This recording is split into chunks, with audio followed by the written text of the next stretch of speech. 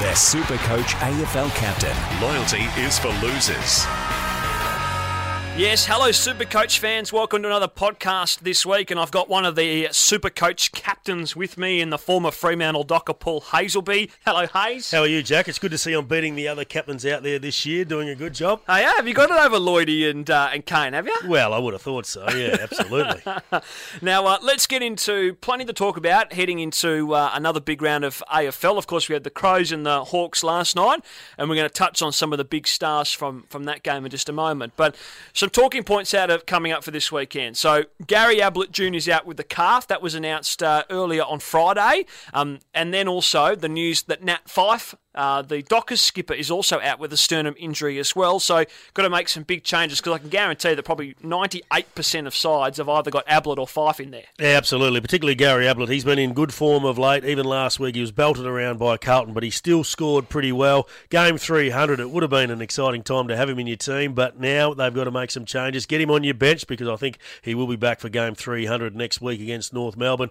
Nat Fyfe's the interesting one, that he's still in my team. I had to put him on the bench. He hasn't been as good as previous seasons, but he's struggling obviously with an injury. Now we know it is his sternum injury, but I think he will be back from that. But the option for people is, do they trade him out now and go for somebody in the latter part of the year, given that he did have a bye last week and still didn't get over that injury, so there may be some concerns there. Still no Aaron Sandland's back into the lineup, and maybe a decision needs to be made on him. This is now a 4-week injury with his hamstring. Can he come back and have a big impact? That's yet to be known. Well, that was the question I was going to ask. I mean, obviously, do we cut ties with Sandilands? You've just said it about Nat Fyfe as well. So there's a couple of key Dockers there that we could potentially get out and bring some quality back in. Yeah, I think it would be time now to look at both of those players, trade them out, and get some players that are fit, firing, up and running, and in good form. And Aaron Sandlands this week, he's not in the lineup, but replacing Jonathan Griffin is young Sean Darcy coming in. 22, so, 23? Yeah, big boy. He got picked up with their pick 37 in last year's draft. He carries a little bit of weight, but he's trimmed up a little bit. He's been playing down at Peel Thunder. He can kick goals. Saw him kick 3 goals in a game. He was outstanding. But a really big, solid ruckman that can get around the ground. I think. 201. Yep. He wins some tap-outs. He's not going to get pushed around like a Tim English did a couple of weeks ago. So look for him. And another debutant down there, Josh DeLuca, is in the squad at the moment. Not certain that he'll play, but a crafty midfield forward type. Okay, some big stars last night. Matt Crouch, 131 points, 35 disposals, 16 contested. Hugh Greenwood had 127 points last night. Sean Burgoyne, I mean, most consistent across any playing career, I would have thought. Sean Burgoyne, 123. Ricky Anderson had 113 last night as well. Yeah, some big nights out there. Matt Crouch has been super consistent across the year. What a player he's really developed into. Finds the footy all the time. Hugh Greenwood now, a lot of smart super coaches had him in their team probably about 5 or 6 weeks ago when he's got his opportunity. From what I saw last night, this guy's going to be a superstar. He knows the game very well, and some of the things that was missed on TV of how good some of his actions were throughout the game just amazed me. So well done to him. High scorer.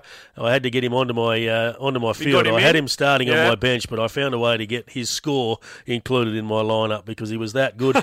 Burgoyne, look, he's very good, isn't he? He's a consistent player. Not always a high performer because he can play different roles. Spent some time at full forward last night, but when the game was on the line, he stood up, kicked 2 beauties. And Ricky Henderson, well done to him against his old side. After crossing from Adelaide last year, he did really well, so he would be pleased with that. Certainly. Have you got any of those? You got Greenwood, you said. Have you got Burgoyne in your team? No, I don't have Burgoyne, no. See, what sort of price would he be at, roughly? Not...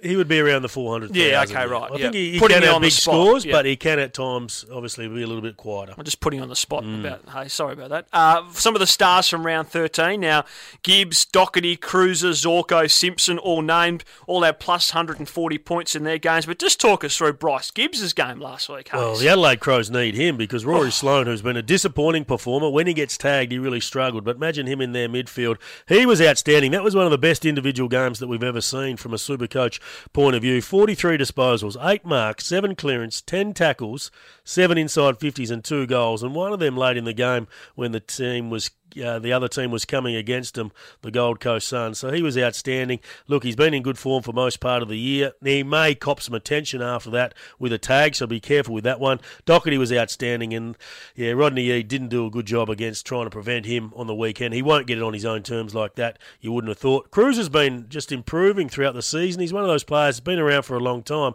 but hasn't got too much continuity with injury. But if you could get him into the side right now, he's playing as good as any ruckman in the competition. Zorko was outstanding. Now, because he's got a really good midfield around him, you don't think he's going to probably cop any defensive tagging pressure over the next few weeks. So given he does lay a lot of tackles, gets the ball, he's got Beams and co around him, he's a really good selection if you can get him in there. And Cade Simpson was the other one that had a big day out. A lot of Carlton players amongst that. They did. They had a big day out last week, the Blues. Now, who are our captain options this week, Hayes? Run us through a couple of people that you've been considering. Well, I'm pretty loyal to Patrick Dangerfield. He's been my captain for the majority of the year, and that's worked for me because he's been the best scorer across all of the rounds. Now, he averaging 151 in his last 4 games. Now, Joel Selwood has been identified for Geelong as the player that you've got to tag. If you can tag him, you can win the game. I think Dangerfield doesn't get too many tags nowadays because he's so good and it doesn't really work. But you can stop Joel Selwood, and that works in favour of Patrick Dangerfield. So I would have him as captain.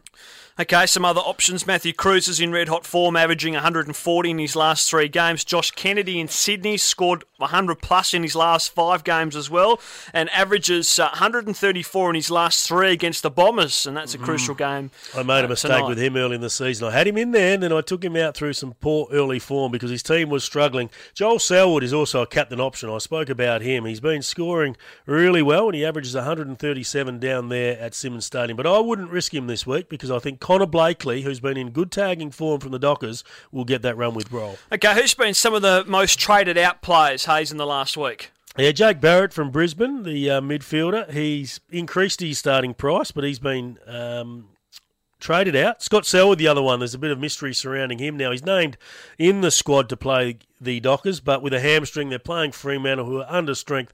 I would think they won't risk him, so a good one to trade him out. Tom Stewart from Geelong as well. Aaron Sandlands, I think a lot of coaches are making that move. It's now been a 4-week injury, and Sam Powell-Pepper has been outstanding this year as the best first-year player in the competition so far. He's risen in value, but potentially now he may have reached his limit. Had a nearly over 100k rise, has Sam Powell-Pepper there from the Power.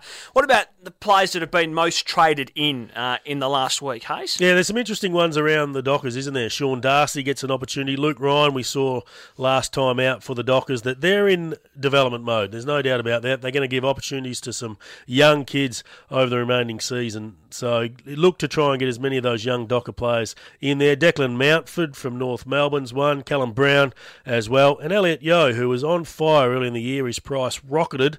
He's been steady since then, and it could be a good time to get him back in.